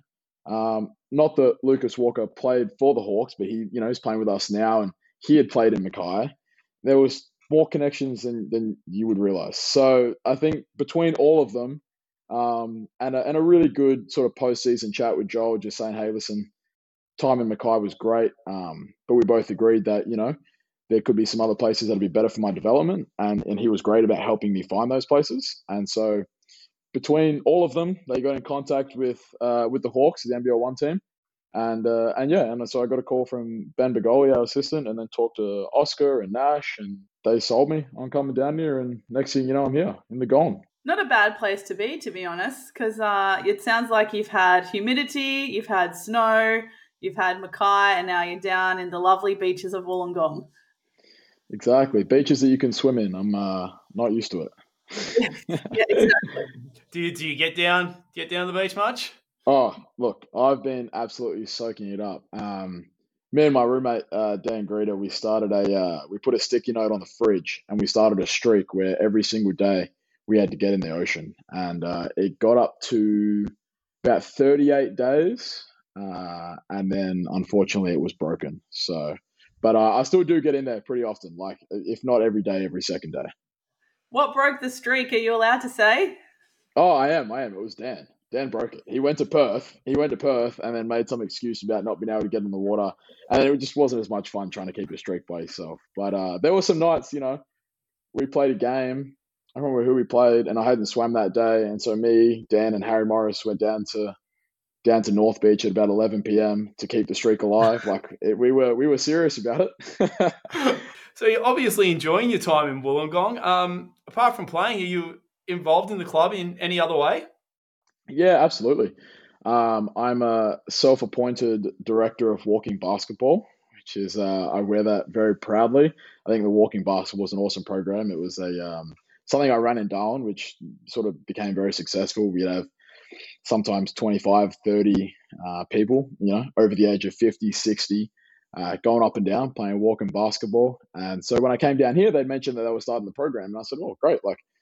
I've had formal training in this, and I ran it in Darwin. So when I first got here, they had maybe 1-2 people rock up, and we've had 16 the last couple of weeks. So it's been on the steady climb, and I love it. That's what it is. That's especially when you're in NBL1. I think being in the community is part of the whole thing. You don't just sign to come and play hoops. You sign to represent a community. You sign to be part of the community. So walking basketball, mini Hawks, the 3 to 5 year olds, and then we're in school holidays now. So as we touched on before the pod started, I was working at a school holiday camp from 8:30 to 3 all day today, which is great. And and we had so many kids there saying, we saw you on Saturday. We come to all the games, and it's great. It's really cool that they can see that as a pathway, for themselves. And I think that's, not to digress, but I think that's what the Salties in Darwin is why is that so important? Because growing up, we didn't see that. I didn't see that. I never had an NBL1. I never had an NBL.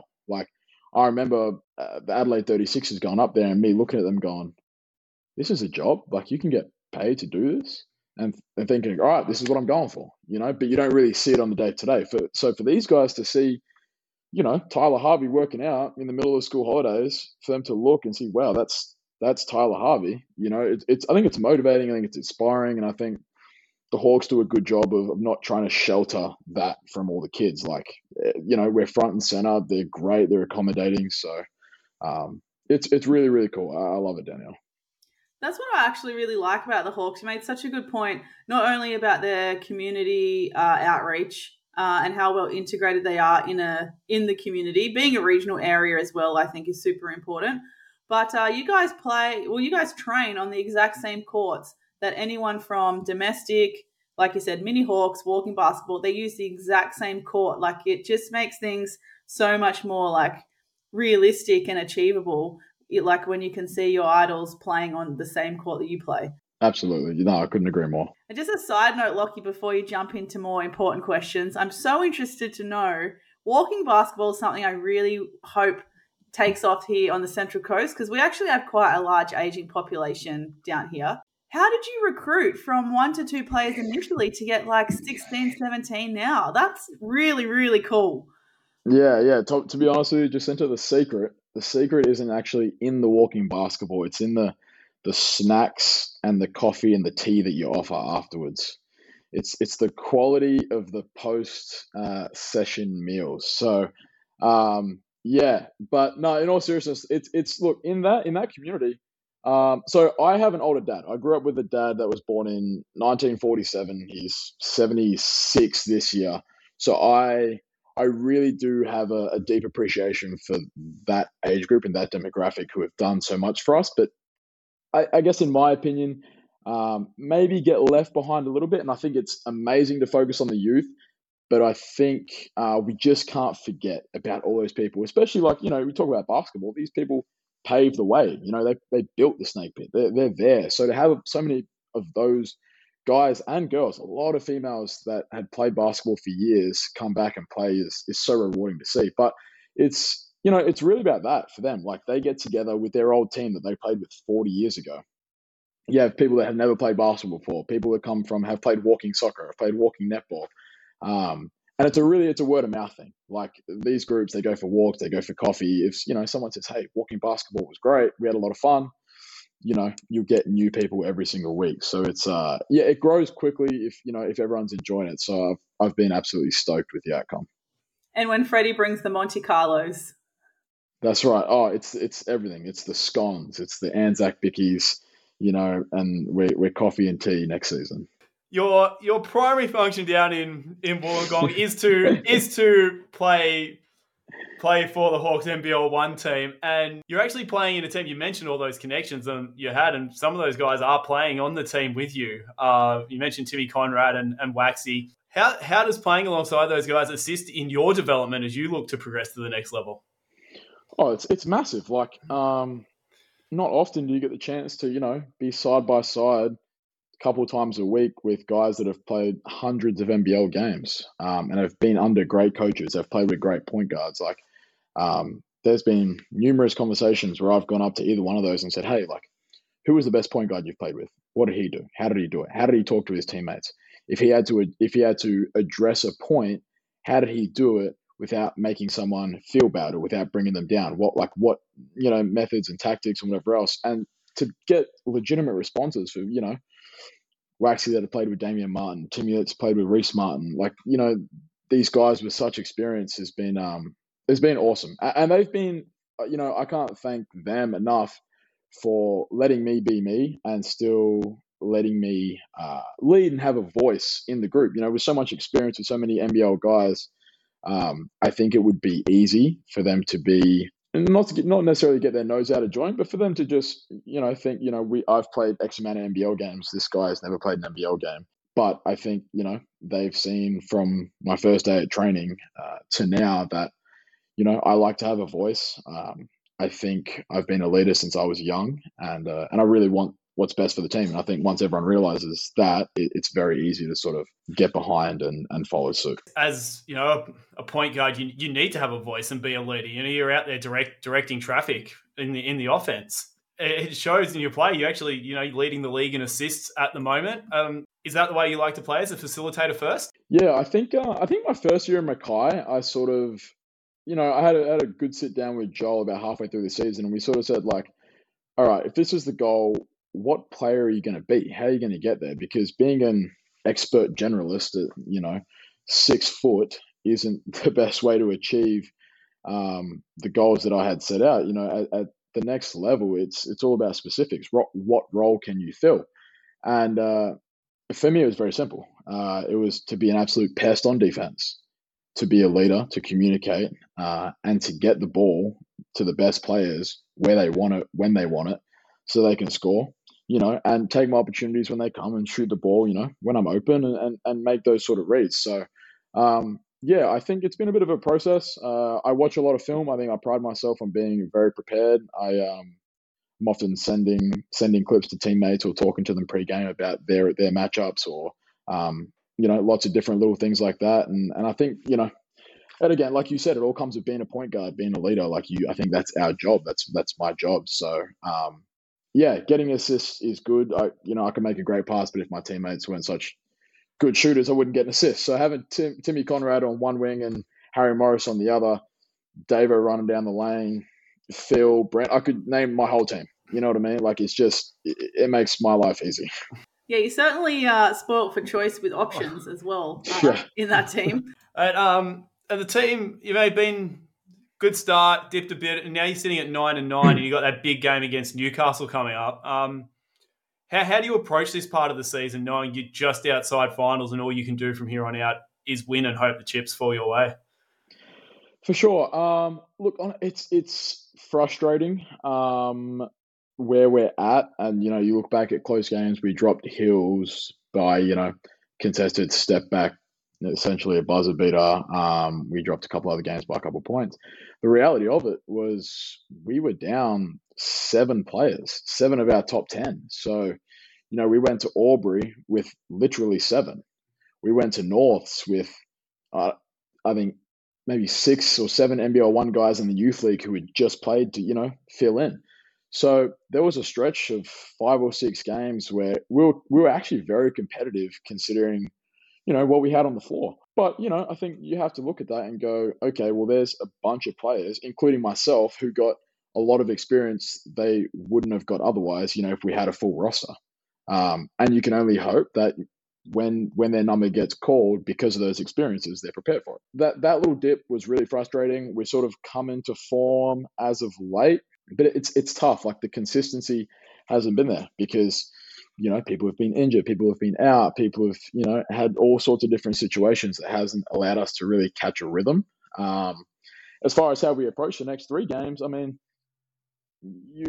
there's only one way to approach it, which is one possession at a time, one game at a time. Like, we can't control what happens to the teams, between us and that 8 spot. The only thing we can do is go out there and do our absolute best to win every game by as much as we can and put ourselves in the best position possible. That's it. Like, the chips will fall how they fall, and everyone will wake up and be breathing and be okay the next day, even if we don't make finals. So it's, we're hoping, we're doing everything possible. But we've got a mature group and really, honestly, I really want to enjoy these last 3 games because you never know. Like, this could be the last 3 games you play with this set of 9, 10, 12, 15 guys that you train with. That could be it. 3 games for the rest of your life with these people. So yes, we obviously want to win. That's the priority. But I think trying to be present and just enjoy the fact and try to realize the fact that this is it sort of makes the moment, a lot better. It's interesting you mention that it could be the last games you played with this particular group because a few years ago I was lucky enough to be sitting in with Sutherland before a finals game, and BJ Carter said exactly the same thing. He came in and said, next year, even if one guy leaves and replace him with someone else, it's still a different vibe. So if you like this group, get out there and win because you want to keep the group together. Yeah, exactly. I mean, you couldn't say anything about it. And I think that probably goes for more than just hoops. Like, you never know when it'll be your last time doing something. It sounds probably a little morbid, but it probably it just locks you in that little bit more and makes you appreciate what you have that little bit more, I think. Because coming from up north, did you know many of the other people on your team before you got here? No. So actually, you know what? Like that reminded me of something that I didn't mention about the whole connection with coming down here was Big Joe, who's the manager for the Hawks. They came up for the Blitz, this past Blitz. He had reached out to me because he was the CEO of Darwin Basketball when I was in there every morning, 6 a.m., 6 a.m., 6 a.m., 6 a.m. So he saw me. We had a great relationship. He was always been fantastic to me. When he came up, he had reached out, we're coming up, whatever else. So I was sort of their team liaison for the Hawks when they were up there. So pre-game in the locker room, walk them out to the court. During the game, I'm sitting sort of right behind their bench. Post-game, walking back. And they were amazing to me. Like for someone who, they all knew who I was. Like I played against Sam in NBL1 North, Lachy Dent. I knew a bunch of these guys. They knew that I played and there was a respect there. But really for someone who was relatively unknown, they were amazing. They had me in their pre-game huddles. I remember one time we're in the huddle, I'm looking around, there's no coaches. It's all of them about to go on the court and me in my NBL Blitz t-shirt, you know. And that goes for the imports too. Like J-Rob, Tyler, George King at the time, like they were all very accommodating. And I remember leaving that week thinking, this is an amazing group of people, just of humans. Like some people that, regardless if I was playing or not, I would want to be around them. So when the connection came with Basketball Illawarra and I knew the Hawks were down here, I just remembered that, remember how welcoming all of them were, including the coaching staff, including Jacob, and thought, this is great, you know? So you know, I came down and that was all part of it. So by the time I got down here, we were walking into the pit one time and Tyler was walking out and he had to sort of double take, like, you actually came down? I was like, yeah, I actually came down. Like, I told you I was going to come. And he's like, no, I believed it. And that's been fantastic. Like, you know, they've been phenomenal to me since. And yeah, very appreciative of the way they made me feel up there and how accommodating they've been since I've been down here. It's just interesting because you spoke earlier about how the Salties are now a pathway and representation for the young kids in Darwin. And when you were ready to leave Mackay, Illawarra was one team that were like, yeah, we'll come down and play for us. And now you've just kind of placed yourself in the perfect position to put yourself in that pathway to an NBL team with the Hawks. Was that part of your decision to come down, or was that serendipitous? I'd be lying if I said it, you know, I hadn't thought of it, that, you know, there's obviously an NBL team here, but truthfully, I didn't put too much attention on it or pay too much mind to it, because I think it's dangerous to do that. And then especially if you wake up every morning thinking like, all right, I'm just here to try and make the NBL, which sort of by default, by saying that, you're essentially saying everything until I make the NBL isn't good enough, or is a negative experience. So I think by default saying, look, this would be fantastic, but right now I'm just going to focus game to game, because I know if I do my job and I play well and we do well as a team, I put myself in the best position possible, to get a look at even training with them or any other team around the country. So, it was definitely there, but I wouldn't say it was a hard focus by any means. How close are you to, getting in there with the Hawks NBL? Is there anything official going on yet? Have there been discussions? Yeah, look, nothing official. They've been great. Like, from Jacob, Sean, Paul, and Lockie in particular, like they're around. The Sean and Paul are coaching our youth league team, which, we train on similar nights. Lockie's around all the time, and so is Jacob. And, they're at our games, they're courtside. And so often I'll talk to them post-game, hey, what did you think? How can I do better? Let me get some feedback. Or they'll come and just offer their advice without me asking, which I always appreciate. I think for me, I love to learn. And knowing that there's coaches at that level here, it's a no-brainer that I want to be around them. As far as if there's anything official going on, not particularly, not at all, really. I'm at peace that if they think that I can bring anything positive to the team and help the organization in any way, they'll reach that conclusion, and we'll cross that bridge when we come to it. At the moment, I'm glad learning as much as I can from them in the interactions that I'm having, and being around the NBL guys and just talking to them, you learn so much as well. Having Dan as my roommate has been amazing. This will be his 6th year as a Hawk. He's had his own absolute journey through injuries and whatever else. So being able to just sit and chat has been amazing. Like I honestly, I couldn't have scripted it any better. Have you learned anything from your time at the Hawks, whether it's with NBL1 or having contact with the NBL coaches, about your game that you didn't know about yourself? I think the biggest thing about this year with NBL1, and it really speaks to our coaching staff between Nash and Ben, is they've really given me the confidence to fail and play through it. So I think in competitive situations and whatever else, sometimes your leash is a bit shorter, and as a rookie and a sophomore in Mackay, I didn't have a very long leash. It was just the reality of it, and I learned a lot. And you had to be really prepared. But I think here, having the ability to go out, I might be leading the league in assists. I'm sure I'm up there in turnovers as well. But having the ability to go out and try and make a play, even if it doesn't come off, knowing that your coaches and your entire team backs you to go and make another play the next possession, gives you all the confidence in the world. So now I'm not hesitating. Oh, should I not? Should I not? No, I'm going to, because I know even if I don't make the play, or if I make a mistake, no one's on me about, hey, you shouldn't take that shot, or what are you doing? It's all right. Next play. We trust you. We trust you. And had this conversation with Ben after our game against Sutherland. I was reasonably upset with myself, and I said to him, look, I just feel like I haven't been good in the back end of games this season. And he sat me down. He said, listen, we trust you no matter what. It doesn't matter. We've chosen you to be our leader and our point guard, and we're going to live with your decisions. And just hearing that almost takes a weight off your shoulders. You think, okay, now I don't have that added extra pressure of, oh, if I make a mistake, I'm going to get subbed out, or I'm going to get absolutely yelled at. It's a matter of, okay, just play calm, look at your options, and try and make the best decision possible. And that's probably been the biggest thing about this whole season for me, and super grateful for it. Again, it's one of those things that if you would have told me that a year ago, 2 years ago, that's the situation I'd be in, I don't know if I'd believe you. So it's been fantastic. You mentioned, we'll circle back, we'll circle of life this. You mentioned earlier that when you were a kid, it was your job to be the tour guide at the family farm. Now, there's a lot of stories out there about kids at the family farm, juggling sports.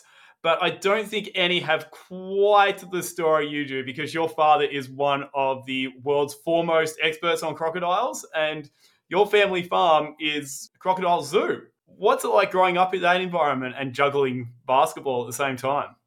Yeah, it's funny, because when you grow up with something, you tend to take it for granted, and it's not until you get a little bit older and you look back, or you talk to other people, and you realize that was pretty unique. That was a pretty cool experience. So just to expand on that, my dad started a crocodile. It was a research facility originally. He's a hardcore scientist through and through. So it was a research facility originally, and then expanded into a crocodile farm and a zoo. So at any one time, we've had 10,000, 12,000 crocs. As well as lions, tigers, monkeys, dingoes, wombats, etc., etc. So my mum is also a zoologist. She's Colombian. She's fully Colombian. Dad's fully Australian. She was a zoologist running a croc farm in Colombia. Dad was doing his stuff. They eventually met and ran the park. Me growing up, that was my backyard. School bus used to drop me there. And by the age of 12, 13, under the guidance of some really amazing tour guides, I was running the tours. People were coming in, paying their money, and it was me talking about, the 24 different species of crocodile and their jaw pressure and what they eat, what they don't, where you can swim, the differences between them and alligators. And, and that afforded me a lot of awesome experiences as far as travel as well. Dad's the chairman of the Crocodile Specialist Group, which is 700 members from 70 or 80 different countries. And every 2 years they meet in a different country. So we would always go with him to these different countries, and you'd always meet different people and talk and learn. And so looking back on that, I think that was probably one of the things that shaped me as a person and gave me a lot of perspective, especially traveling to, China, Indonesia, some of these countries, third world countries that deal with, are actually dealing with poverty and actual suffering and a harsh way of life, unlike what it's like here. So all of it combined was fantastic. And the crocodile side of things, it's just it was so much fun. It was so much fun growing up. Like I learned to drive at the age of 12, 13 in a truck on a crocodile farm. I've been going in helicopters since I was 2 or 3. Unbeknownst to my mom, dad would sort of, put me in a helicopter and come on, we're going to the swamps, I think by the age of 12, I was getting dropped in with teams to, sort of trek through mud and water to get crocodile eggs.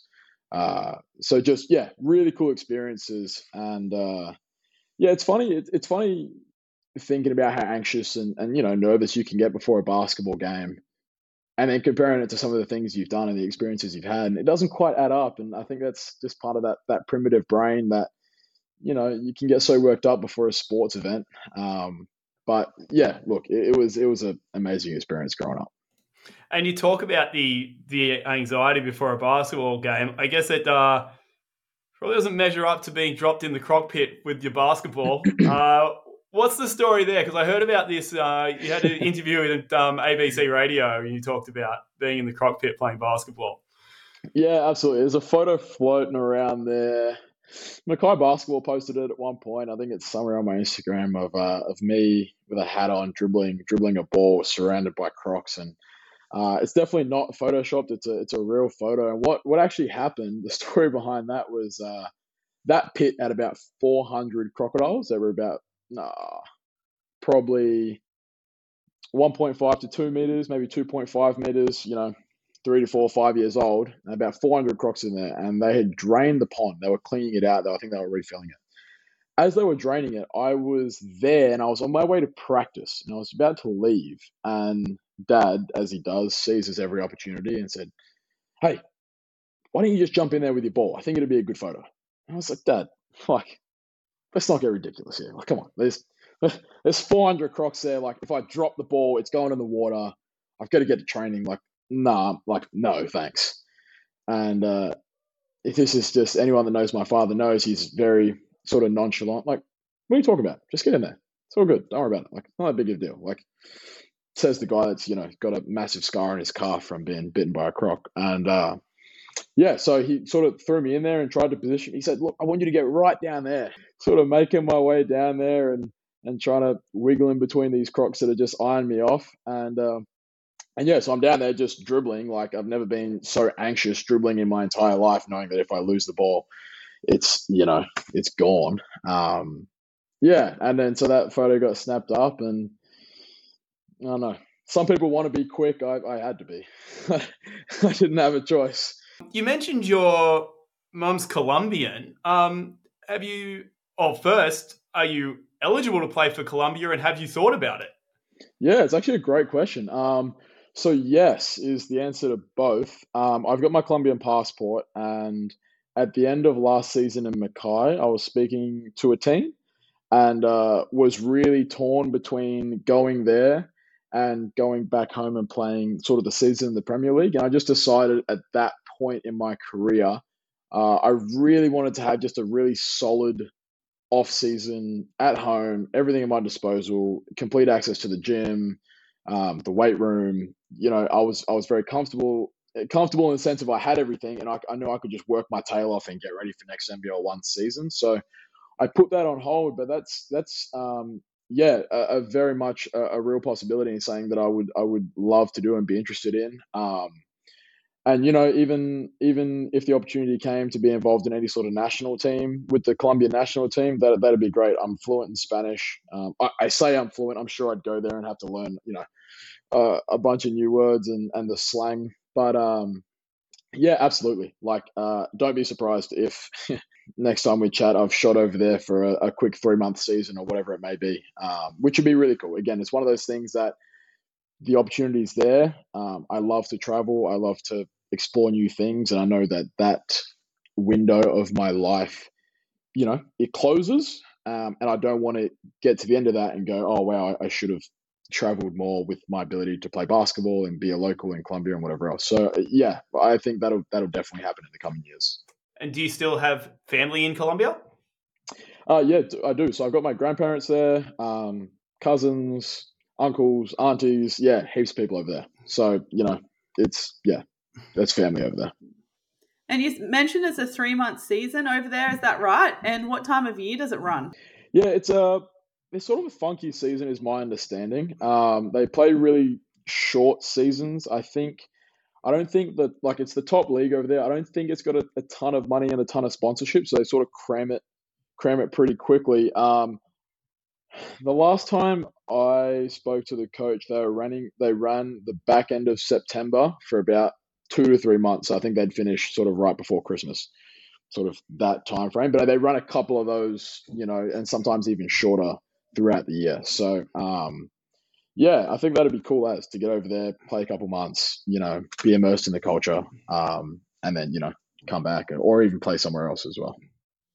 Especially if you have a passport, then you can be considered as a local rather than Exactly. not forcing, but putting a team under pressure who might not have a lot of financial resources to have you as an import. Exactly. Do you want to give any of your NBL1 teammates a shout out while we've got you here on the pod? Oh man, I could give them all a shout out. But yeah, we'll touch on Phil. Phil's my dog.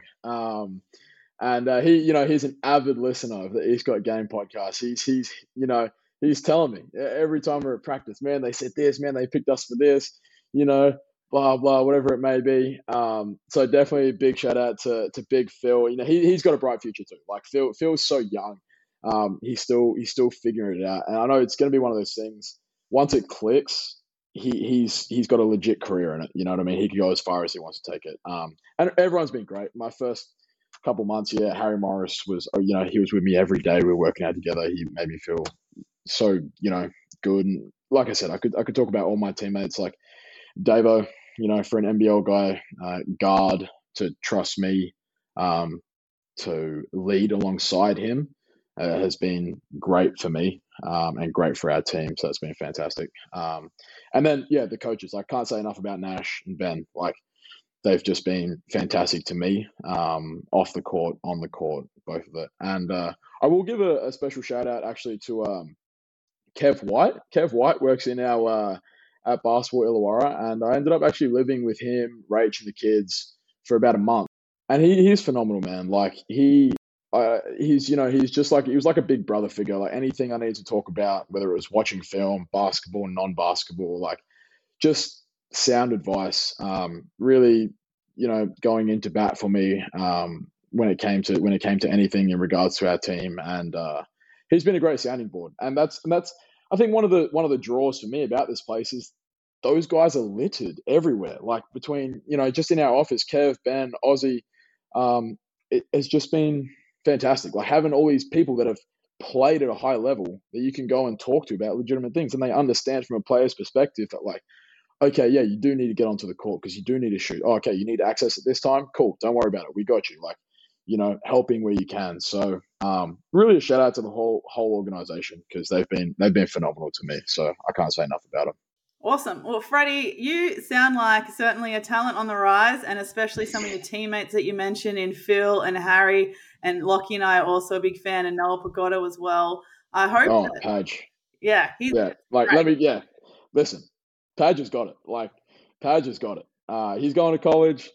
I'm sure he didn't have to go to college. He probably could have gone straight into the NBL system. But he's going to go have a great time over there. He's going to go ball out, and then whenever he's ready, any NBL team would be lucky to have someone like him. Yeah, and I really hope that you guys can still stick together for another season, because you've definitely shown some promise. Like you said, you're all really young. You're all at that next phase of your career where you're on the edge of making some NBL squads, and you're certainly in the best position yourself to be doing that in the future. So hopefully you guys will stick around and really cement a strong Illawarra men's team in the next couple of years. But in the meantime, I did tip you guys to win the whole thing. So in the next 3 games, if you can, get me a 3 from 3. We'll do it. We'll do everything in our power to go 3 from 3. Hopefully the chips fall our way. And I'm telling you right now, like, we are that team that you just don't want to see, because if we play the right way, and we've talked about it all season, and maybe it sounds a bit rich sitting in 9-9, but when we put it together, I truly believe we're the best team in the comp. And not in an arrogant way, but you just look at our makeup of the team and the reality of our season. Unfortunately, it hasn't been our season, but yeah, don't let us get to 8th. Don't let us get in 8th. We'll keep grinding for the rest of the season, and thank you so much for joining us on East Got Game. It's really great to have you and know that your teammates support the podcast. Lachy, Jacinta, you guys have been phenomenal. I love the podcast. I love the idea of it. I was talking to someone today about podcasts, and we were talking that, a stat came out that 90% of podcasts don't make it past episode 10. And of that, percentage of the left, 90% don't make it past episode 20. So you guys are, 5 episodes off. So keep going. I hope nothing catastrophic happens before episode 21. But I love it. I think it's awesome for the league. I think the NBL1 East needs this sort of stuff, and they need to promote the hell out of it. Coming from the north, like, this league's obviously on the rise. But this is the sort of stuff that goes a long way for the entire league. So, it's only a matter of time before this thing blows up. So keep doing it. Love it. Thanks heaps, Freddie. Cheers, Freddie. Beautiful. Thank you. Thanks for listening to another episode of East Got Game. If you like what you hear, make sure you subscribe and share with your friends. Until next time, don't sleep on the East.